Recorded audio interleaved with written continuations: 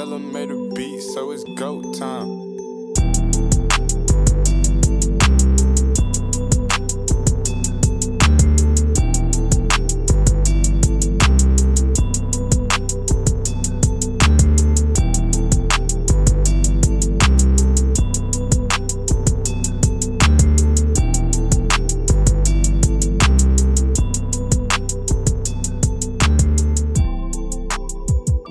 Welcome back to another edition of the Core 4 podcast.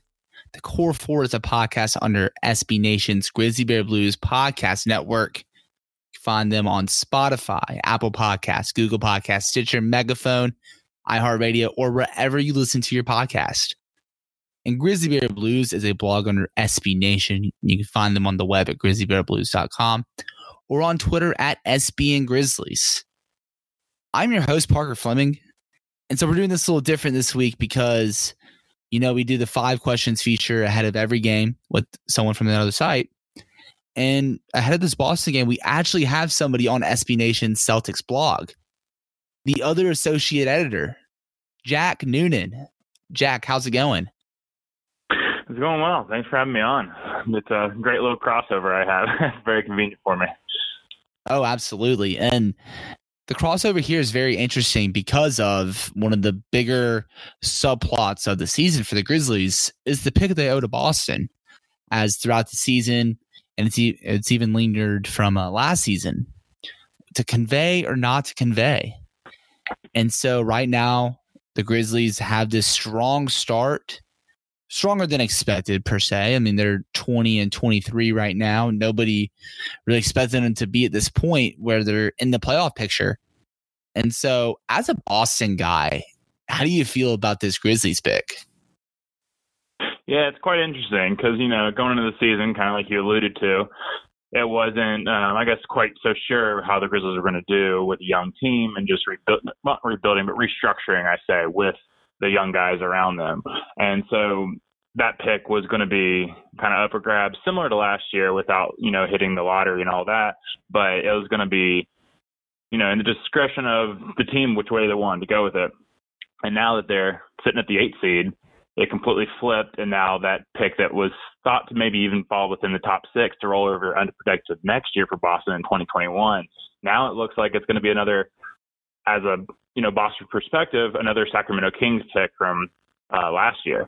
And so it really is interesting how twice in 2 years, it's really kind of happened to Boston to where they thought they had a great asset, now looking like it's not going to be as good as it first was thought at the beginning of the season.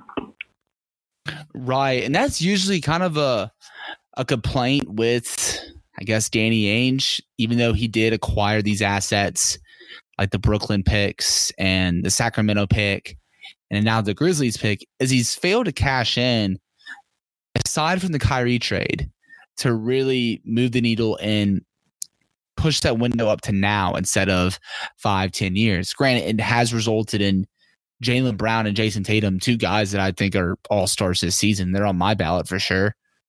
But do you think with this Grizzlies pick that they should have capitalized on the asset while it was still hot? Or is there even anybody in this draft class, even though it's kind of weak, that you like on this Boston team?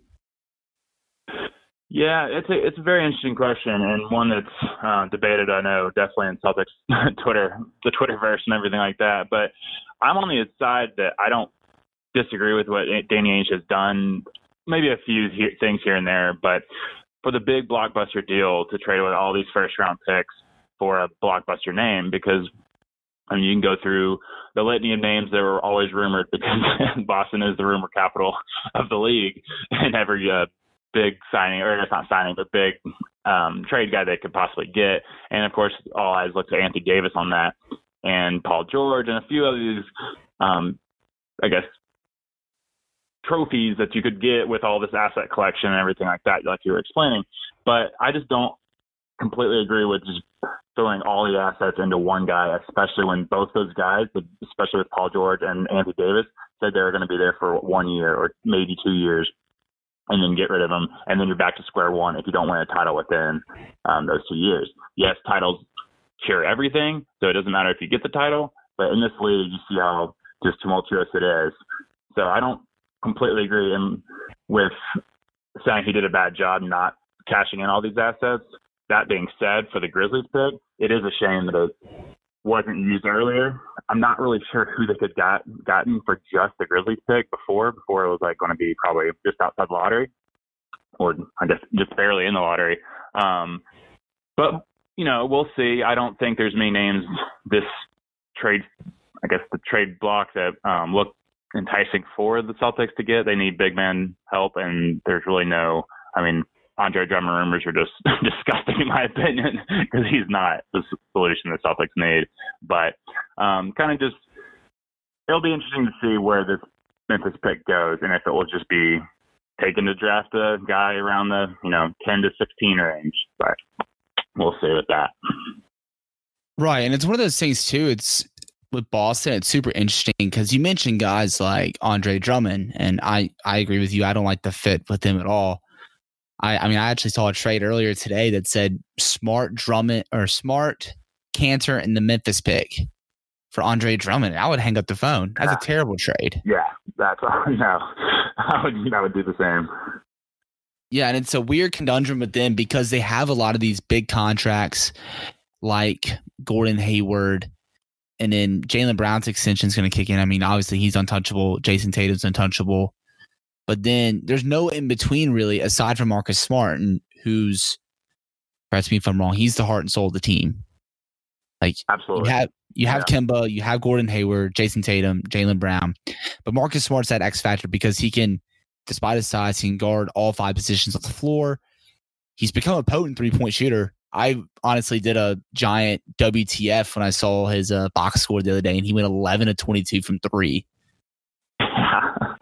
He has that attitude. I guess it's similar to a few Grizzlies that have that attitude. If they make one, they're going to keep shooting and just see what happens after the end of the game. It's funny, but a perfect no-yes type of guy.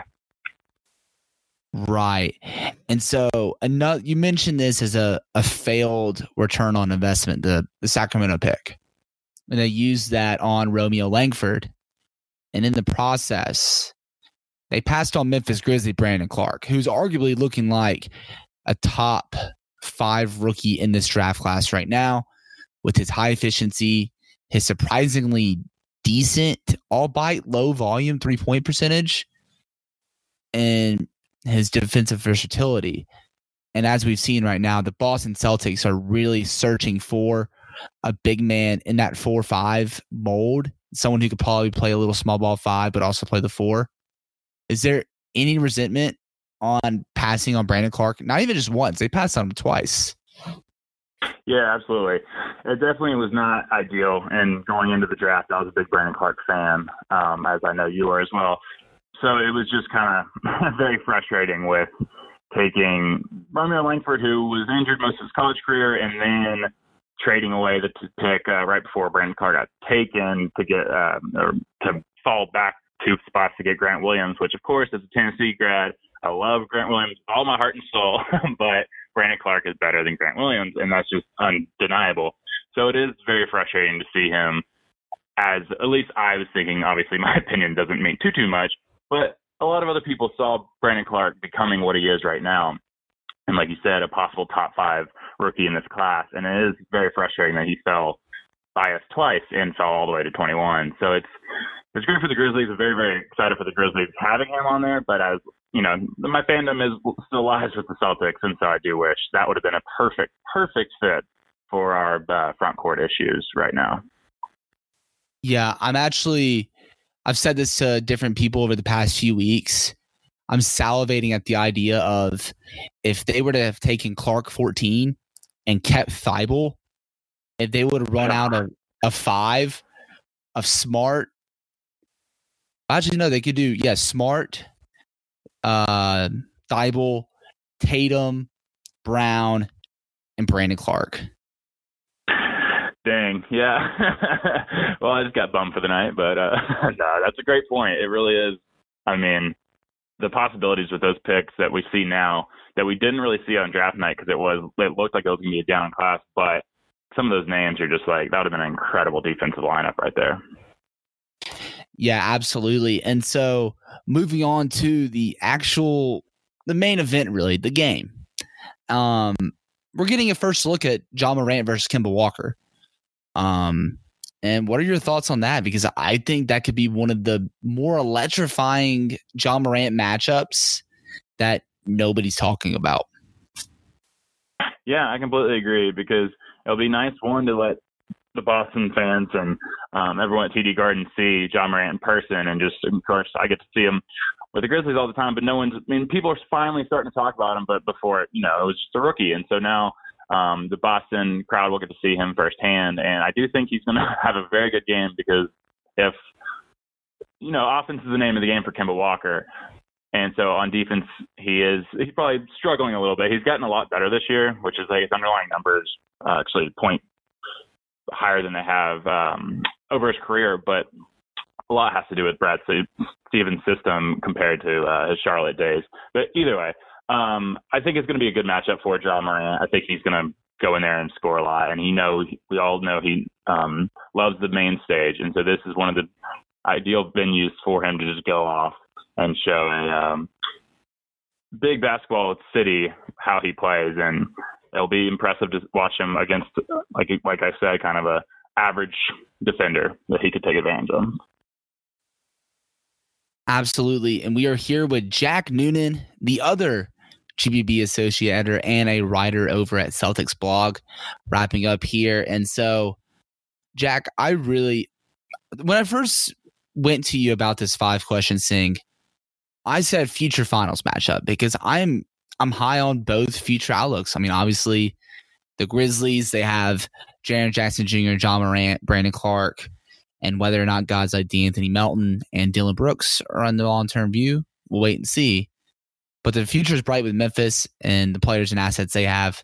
But also with Boston, I know it's one of those things. Kyrie's gone, Al Horford's gone, but they still have Kemba Walker, Jason Tatum, Jaylen Brown, Marcus Smart, and for now, Gordon Hayward.